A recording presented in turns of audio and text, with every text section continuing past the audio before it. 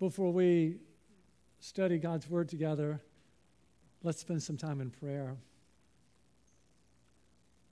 Father, Son, and Holy Spirit, we've gathered to praise you because you alone are worthy of our worship. And as we see you, we confess our sins to you. Those things we said and did and thought and left undone, Lord, forgive us. We came to thank you. Thank you for giving us life. Thank you for saving us. We came to sing to you. We came to give gifts to you. We came to thank you. And Lord, we came to worship because we need you. You know our needs. Lord, meet our needs. And Lord, we're here because we're hungry. So forgive the one who speaks, and Holy Spirit, fall fresh. And as we study your word, feed us. Feed us the bread of life. Quench our thirst with living water. Lord, we're praying for revival. We need it. Your people need it. Our nation needs it. Will you not yourself revive us again, that your people may rejoice in you? Lord, may we leave here rejoicing that we know Jesus. And we pray in his name, amen.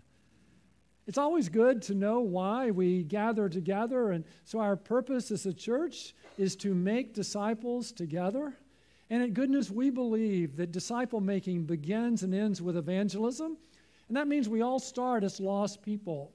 And when we're lost, someone shares the gospel with us, and we put our faith in Christ. And so we rejoice this week that two people who had once been won to Christ got a chance to lead someone else to faith in Christ. And let's rejoice with that. And I tell you something that's really got me excited is last year we had 21 people lead someone to faith in Christ. And this year, I've been praying we would double that we would go from 21 to 42. And my math's not really good, but so far this year, we know of 41 people who've led someone to faith in Christ. So we're so close. And maybe you'll pray, and maybe you could be that person who wins someone to faith in Christ that would enable us in 1 year to double the number of people who come to faith in Christ. This week, I was with some people I'm training as disciple makers, and this couple was sharing how they had some people working in their yard. And so they took advantage of that to share the gospel with them. And they asked one man, do you know you're going to heaven? And he said, I have a pretty good, I got a good shot at it. And they said, well, how confident are you? And he said, well, I'm 80% sure I'm headed there on a good day. And when I'm having a bad day, I'm 40% sure. Do you know where you're going? I mean, can you imagine this? You get on a plane and the pilot says, this plane's going to Los Angeles, and on a good day, we have an 80% chance of getting there. But sometimes when I drink too much and don't sleep much, we have a 40% chance of getting there. Are you riding on the plane? Everybody's exiting, right? I love to tell people the amount of preparation we put into something should be in direct proportion to the certainty of that event. That the amount of preparation we put into something should be in direct proportion to the certainty of that event. And there are people all over our country who have no idea where they're going to spend eternity. And if that's you, I want you to know we're all going to die. And it could be today in a car accident, and it could be 10 years from now or 90, but we're all going to die, and we're going to die prepared or unprepared. And what I'm praying for you is that you would die prepared, and that's what we're going to talk about today. You see, Jesus says to us, come fly with me. Come fly with me. If you will fly on my plane, we have a 100% chance of getting to heaven. Wouldn't you like to get on a plane like that? And you know what else he promises us? He says, I will not lose one. I mean, if there was a way to know for certain where you would spend eternity, wouldn't you want to know? So that we could enjoy life, because once we know where we're going to spend eternity, then we can enjoy life because we're not afraid of dying. And also we have really good news to share with the people around us who are afraid. So, Jesus says, come fly with me. And that's what the point of the message is today, that Jesus is the way, the truth, and the life. He says, listen, come fly with me, okay? We're almost through with a series called Who Does Jesus Think He Is? Who does Jesus think He is? And we've heard that Jesus has an amazing view of himself, right? We've been walking through the 7 great I ams in John, and Jesus has said to us, I am the bread of life, and I am the light of the world, and I am the door, and I am the good shepherd, and I'm the resurrection and the life. And today we're going to look at I am the way and the truth and the life. We'll finish next week with I am the vine. Then we'll have two bonus I ams in John, and then we'll be at Christmas. Oh, we're going to have an amazing Christmas Eve service. Who are you going to invite? Who are you going to bring to come and hear about Jesus? So, now we're ready. John 14. If you have your Bible, turn there with me. And if you don't, won't you bring a Bible? Do you know this book's all about Jesus? And if you'd like to know him, come and see him with us. And so we're going to start reading in John 14, verse 1. Do not let your hearts be troubled. Believe in God. Believe also in me. And so I want to equip you to know how to read the Bible and how to study the Bible. And so if we want to understand the Bible and we read a passage, one of the things we want to know is, how does this verse fit into the Bible as a whole? And what is the context of this verse? So John 14 is a part of John 13 through 18 that's all one night. Did you know that John 13 through 18 is all one night? In that last week, in what we might call Holy Week, it was Thursday night. In a few hours, Jesus is going to be on the cross. And John 13 is so good. Do you know how it begins? It says, Jesus loved his own who were in the world, and he loved them to the end. Don't you love that? That Jesus loved his own. He loved his disciples, and he loved them to the end. And I don't know about you, but I want that to be my story. That you know what? He loved his wife, and he loved her to the end. And he loved his children, and he loved his grandchildren, and he loved them to the end. And you know, he loved the people in his church, and he loved them to the end. And you know, that's why I hang around Jesus, because I want to be like him, don't you? He loved his own who were in the world, and he loved them to the end. And then do you know what he did? The Creator washed the dirty feet of proud sinners. And you know, he even washed the feet of Judas, saying, it's not too late, it's not too late. He washed Judas's feet. And then he took the elements of the Passover and he instituted the Lord's Supper. This is my body given for you. This is my blood shed for you. And then he said, where I am going, you cannot go, but you'll come later. And don't you love Peter? Speak first, think later. And Peter says, well, why can't I follow you now? I'm willing to die for you. And you remember what Jesus told him? Before a rooster crows, you will deny me 3 times. And I want you to know that shook the rest of the apostles. It shook. Who was the spokesman for the apostles? Peter was, wasn't he? Who loved Jesus more than anybody? Peter. Listen, who was the most courageous of all the apostles? Peter. And if Peter was going to deny Jesus, what was going to happen to the rest of us, they were thinking. That's why we read, do not let your heart be troubled, because their hearts were troubled. If Peter's going to deny him, what about the rest of us? Do you know that's the most repeated command in the Bible? Do not be anxious, don't fear, don't worry. It's in the Bible about 365 times. You know why? Because a lot of us worry. When we worry, because a lot of things can go wrong. And then he gives us the cure for worry. Believe in God, believe also in me. And the belief there is in the present tense in the Greek, which means the cure for troubled hearts is to keep on believing. Keep on believing in God. Keep on believing in me. Oh, and I love this. In my Father's house are many dwelling places. If it were not so, I would have told you, for I go to prepare a place for you. And if I go and prepare a place for you, I will come again and receive you to myself, that where I am, there you may be also. Did you know that our Father has a big, big house? Did you know that? With lots and lots of room. And you know what? He wants a big, big family. He wants his house filled with people from all over the world. He has a big house with lots of room, and he wants it filled with people.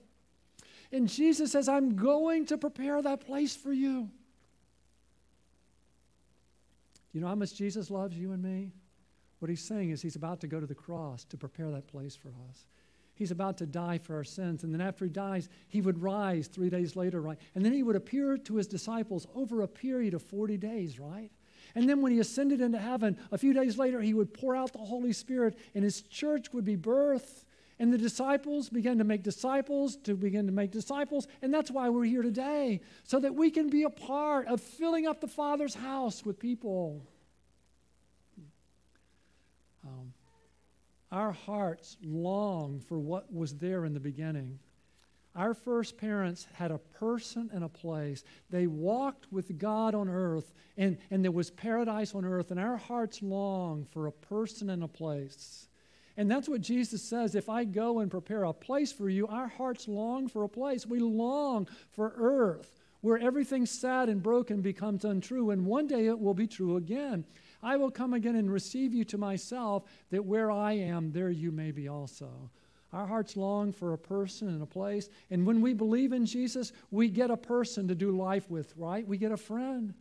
But our hearts long not only for a friend and a person for a place, and one day it will be true. Jesus is preparing that place. Don't you want to be there? You can, you know. You really, really can. That's why I love the serenity prayer. You know what the serenity prayer says? With Jesus, we can be reasonably happy in this life and supremely happy in the life to come. Isn't that good? The reason we're reasonably happy in this life is because we're doing life with the person we want to. The reason we'll be supremely happy in the life to come is because then we'll have the person and place that our hearts so long for. And Jesus says, and you know the way where I'm going. I mean, come on, the way's right in front of them, right? But Thomas said to him, Lord, we do not know where you are going. How do we know the way? Oh, how do we know the way? Oh, and Jesus said to him, I am the way and the truth and the life. No one comes to the Father but through me. Notice what Jesus says. He says, I am. And when Jesus was saying that, he was claiming to be God, because that's God's name, right? God's name is I am. What are you saying? I am God in the flesh is right in front of you. And then notice the definite article is there 3 times. I am the way and the truth and the life. He doesn't say I am a way among many. He didn't say I am a truth among many. I am a life among many. No, he says I am the way, the truth, and the life. And I want you to notice the emphasis. The emphasis is on the way. Because that's the question. Thomas says, how do we know the way? And Jesus says, I am the way. And here's what he's meaning. I am the way because I'm the truth. I'm the truth. Gospel means what? Say it confidently. It's good news. It's good news. It's not good moral advice. Jesus is saying, I'm the way because I'm the truth. He really did live and die and rise. It's truth. It's not just wishful thinking. It's truth. I am the way to God because I'm the truth and the life. I'm the one that gives life that's abundant and eternal. And in case you missed it, he repeats it again, right? And comes back and says what? No one comes to the Father but through me. So Jesus is the way, the truth, and the life. And people today say, but that's so narrow. How can there be one way? And I want you to know, when people say that, it's because they do not understand the gospel. They do not understand the bad news nor the good news of the gospel, because when we understand the gospel, the bad news and the good news, we are amazed at how gracious and how inclusive the gospel is. Let me show you that. With the bad news. The bad news is in verse 6, isn't it? See where it says what?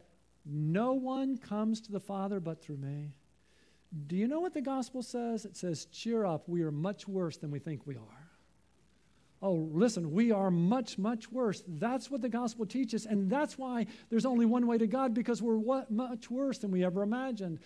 Let me show you in Romans 5. I'm going to show you 3 things about ourselves, about the bad news. Romans 5, verse 6, for while we were still, help me, what? Helpless. While we were helpless. The reason Jesus is the only way is because we are what? We're helpless. That means we can't save ourselves, right? For while we were still helpless, at the right time Christ died for thee. So what we've learned so far is we're helpless. That's why Jesus is the only way. We've also learned that we're ungodly. We're not like God. Verse 8, but God demonstrates his own love toward us, and that while we were yet... Okay. So we've learned 3 things, right? The reason we can't save ourselves is we're sinners who are ungodly and helpless. The late R.C. Sproul said about the word sinners, he said, we are not sinners because we sin, but we sin because we're sinners. That's our nature. One of our new members this week, I was having lunch with him, and there was a homeless guy out front, and he asked for change, and he says, I don't have any change, but you can have lunch with us. So we're having lunch. We're having lunch, and the new member, he shared the gospel with his homeless, and he did such a good job. He started with the bad news, and he asked this guy, he says, have you ever told a lie? And you know what he said? No. And this guy and me, I'd never heard that. So he says, ever? And he said, no. So he tried again. He says, have you ever stolen anything your whole life? And the guy said, no. And he said, are you kidding? No. And then, I mean, he's a guy. He's talking to a guy, okay? So he says, have you ever had a lustful thought? And the guy said, no. So I thought I would try and help, and I said, like growing up, did you ever disobey your parents? And he said, no. So if he had never sinned before that lunch, there were 4 lies there, right? I mean, have you ever told a lie? I have. What does that make you? And have you ever stolen anything? I have. What does that make you? A thief, you know? Listen, we've all sinned against God. It's universally true. And because we're sinners, the Bible says we're ungodly. We're not like God. And God is just and must punish sin. And he says what we deserve is hell, and we're helpless to save ourselves. The reason that Jesus is the way is because we are sinners, ungodly, helpless, and condemned. Oh, but listen, the good news is so good. The good news is in John 14:6, isn't it? He says, I'm the way. I'm the way. He doesn't say try harder or do better. He says, I'm the way. And I want you to understand why Jesus is the way. Jesus is unique. The reason he's the way is he's God made man. He's the only one in his class. He's fully God and fully man. That's why he's the way. He came into the world in a unique way. He was born of a virgin, right?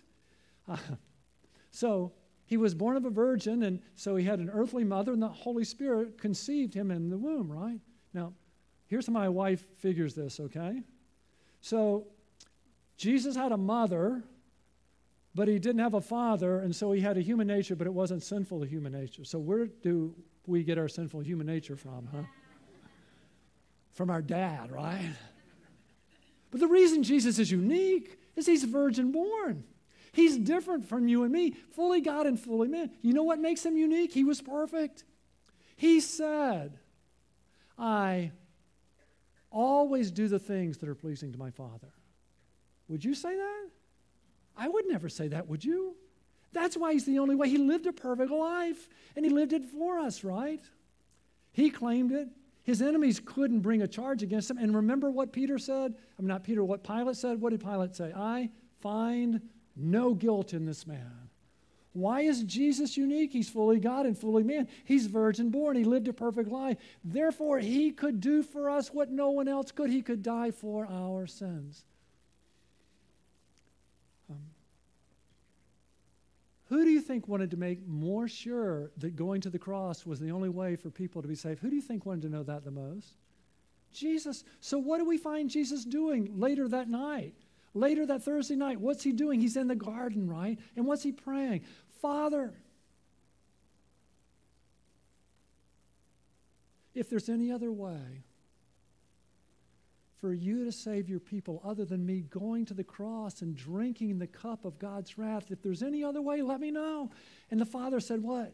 There's no other way. So Jesus laid down his life for you and me because there was no other way. Do you know what people are saying when there's other ways? They're saying that Jesus, what? That he died for nothing. He didn't need to. But the Father said, you need to. And Jesus loved you and me so much, he went to the cross to provide the way. Back to Romans 5. For while we were still helpless, at the right time Christ died for the ungodly. Our sins placed on Jesus, right? And he died for our sins in full. He's the only one who could do that because he was the only sinless one.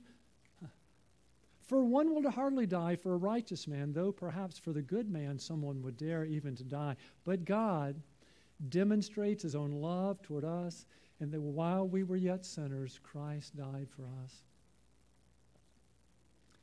I'll never forget seeing my sin and seeing Jesus and realizing he did that for me.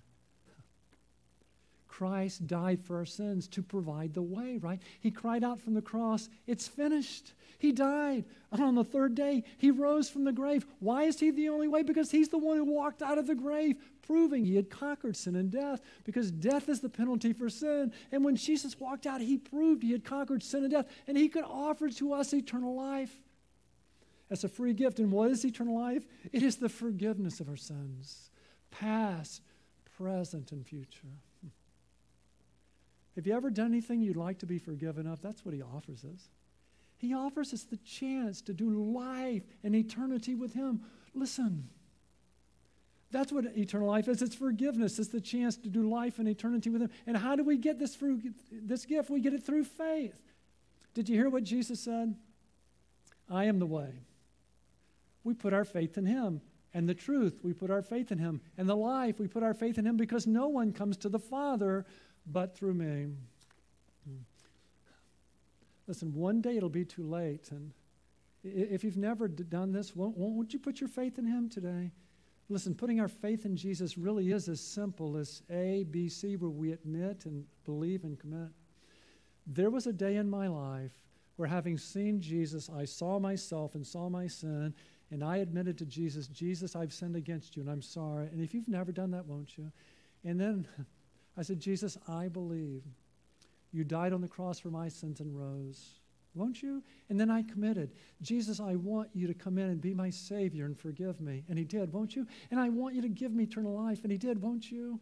Jesus, I want you to be Lord of my life and help me. Help me be the person you want me to. Won't you do that?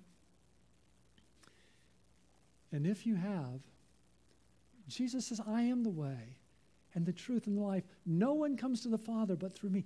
Listen, when we see our sin and we see what Jesus has done for us, we're amazed at how gracious God is, how inclusive he is, that any sinner who admits they're a sinner is welcome into God's family. How gracious and inclusive is that? Wow.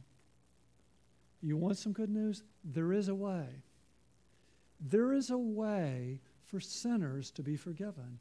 There is a way for sinners to do life and eternity with God. And when we understand that, it should thrill our hearts. It should motivate us to move out to others and share with them the good news. Because I think a lot of us, we're kind of uncomfortable with this passage because it's so against our time. And so I'm going to illustrate for you over and over again how gracious the gospel is. How inclusive the gospel is, so that our hearts are filled with the wonder that we're welcomed in God's family and we're propelled out to share how inclusive the gospel is. Let me tell you about two country clubs, okay? There's two country clubs. In one country club, it costs a lot of money to get in, so you have to be wealthy to get in. But the other country club, someone paid the entrance, the membership dues. And anyone who wants to get into the country club can get in for free. Which one is inclusive? Which one? You guys awake? The one that's free, right? But what is religion? Isn't religion like saying that it's expensive to get into the country club? You have to be good. If you're good enough, you can get in. Are you good enough? Man, I'm not. Do you know what the gospel says? Everyone who admits they're a sinner is welcomed in God's family. That's my only hope. How inclusive is the gospel? 1 Timothy 1:15. It is a trustworthy statement deserving full acceptance that Christ Jesus came into the world to save sinners. Jesus didn't come to help good people get better. He came to save sinners like me and like you. Listen, to save sinners among whom I am foremost of all. Do you know why I'm so thankful to know Jesus? He's my only hope. With religion, I don't stand a chance. I don't stand a chance of being good enough to get into heaven. But Jesus says all we need to do is to admit we're flawed and we're welcomed in. How gracious, how inclusive. 2 country clubs. How about a boat? You get in a boat, you go offshore, you want to go fishing, right?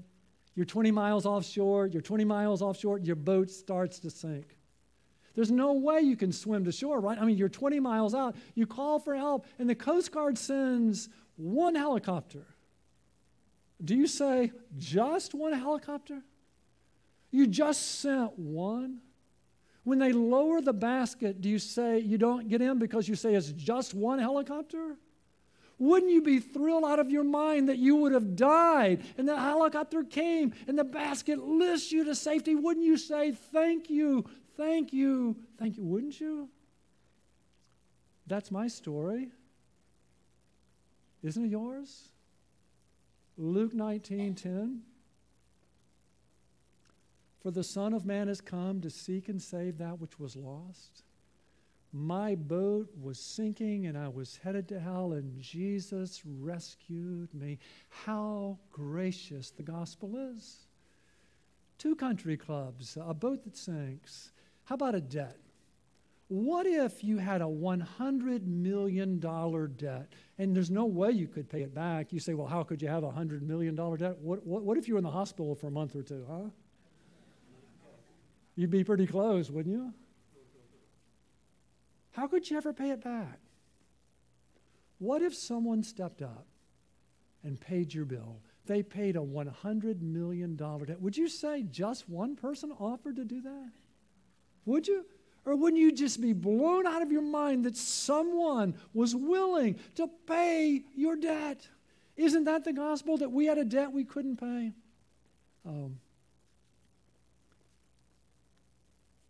Listen to this. For you know the grace of our Lord Jesus Christ, that though he was rich, yet for your sake he became poor. Life was pretty good in heaven, you know?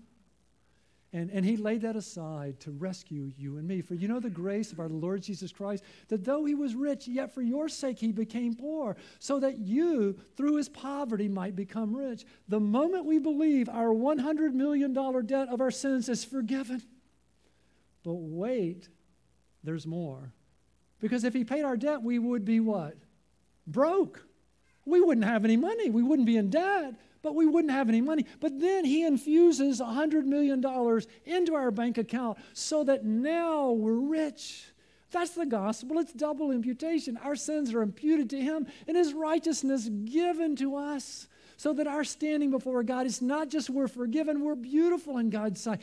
How gracious is that? 2 country clubs, a boat that sinks, a huge debt.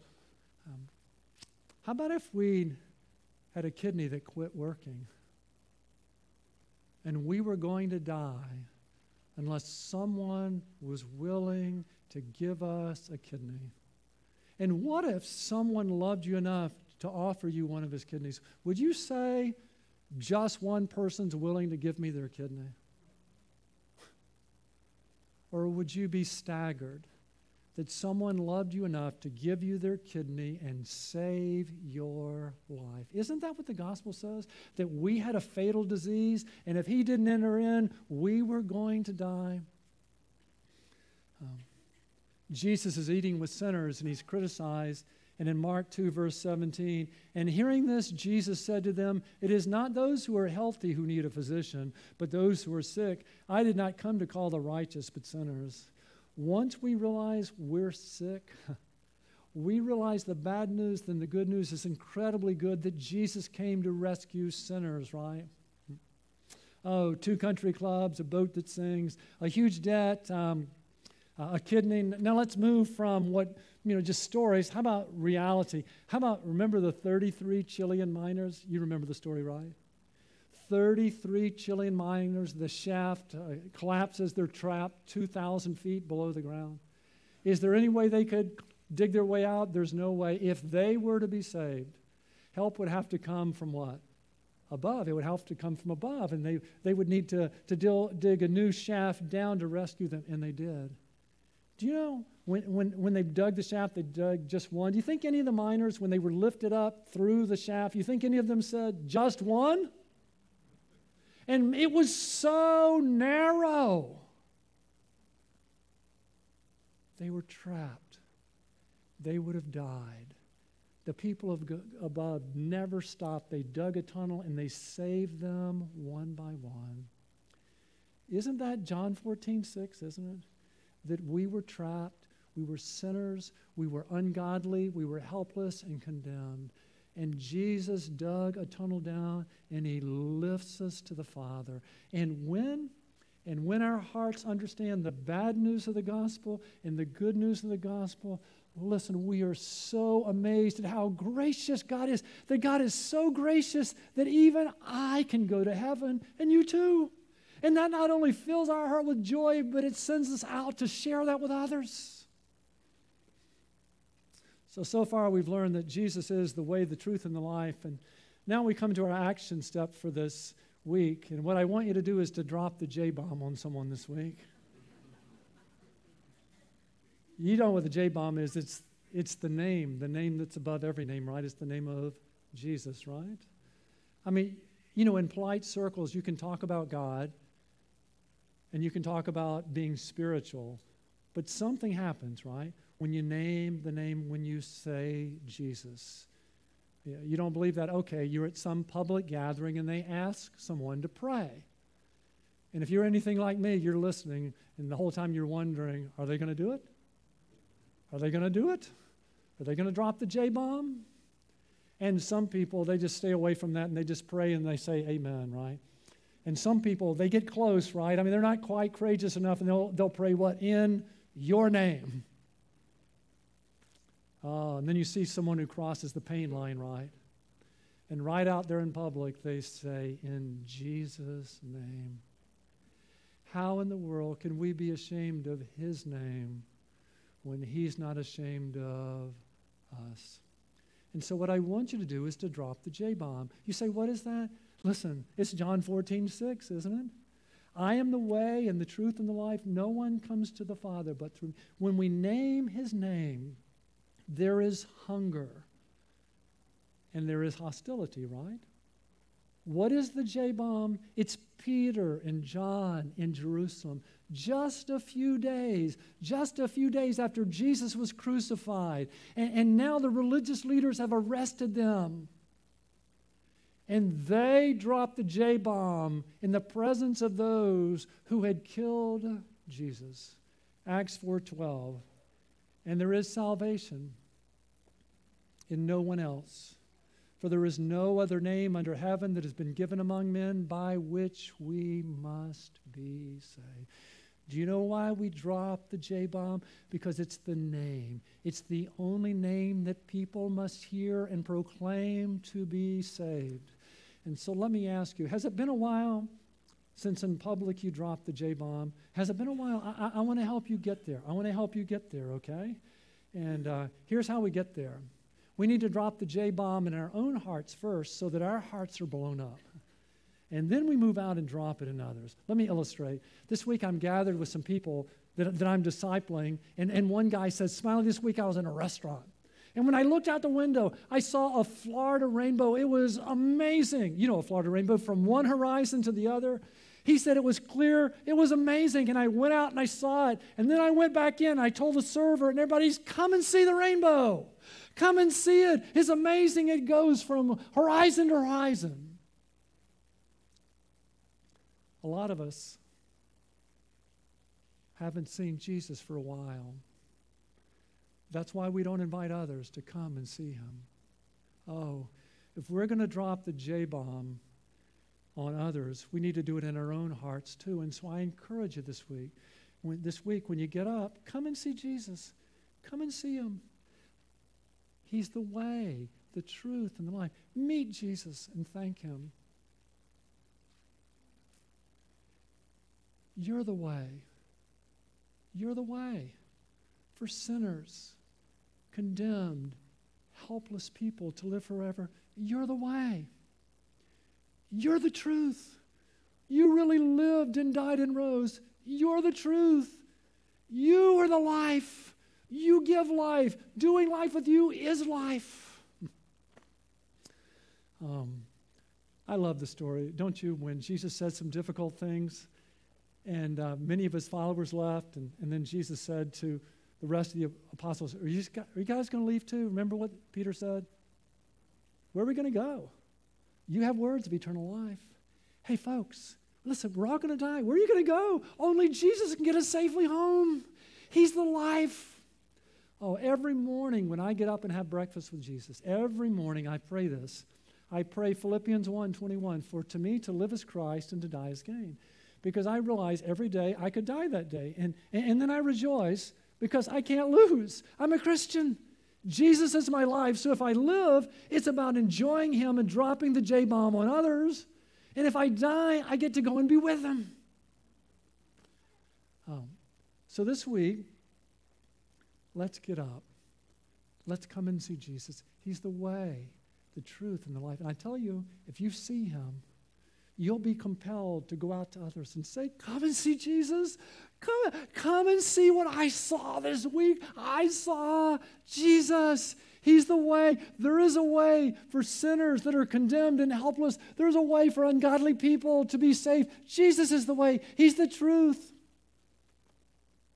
He really did live and die and rise. He's the truth. He's the life. Won't you invite others? Won't you come and fly with Jesus with me, won't you? If you'll fly with Jesus, you won't have a 40% chance of getting there. You won't have an 80% chance of getting there. You'll have 100%. He will not lose one. Oh, dear people, is there anyone like Jesus? If you've forgotten what he looks like, oh, this week, come and see Jesus. Come and see him. He's the way. He's the truth. He's the life. And then go grab the people you know and invite them to come and see him with you. Let's pray. Jesus, we are so thankful that you are the way. You're the truth. You're the life. Thank you that you died on the cross and rose to provide a way for sinners to be forgiven and do life and eternity with you. And listen, if you're here and you've never received this gift, won't you do that while there's still time? I mean, Jesus is here. Won't you tell him, Jesus, I've sinned against you and I'm sorry. And I believe you died on the cross for my sins and rose. And I want you to come in and be my Savior and forgive me and give me eternal life. I want you to be Lord of my life. Help me be the person you want me to be. Well, if you've done that for the first time, won't you mark that on your card? And we'd love to celebrate with you. And Jesus, I pray for all of us who know you that today we've had a chance to come and see you, Lord. And as we go out, may we go out rejoicing that we know you. And may we feel compelled to invite others to come and see you.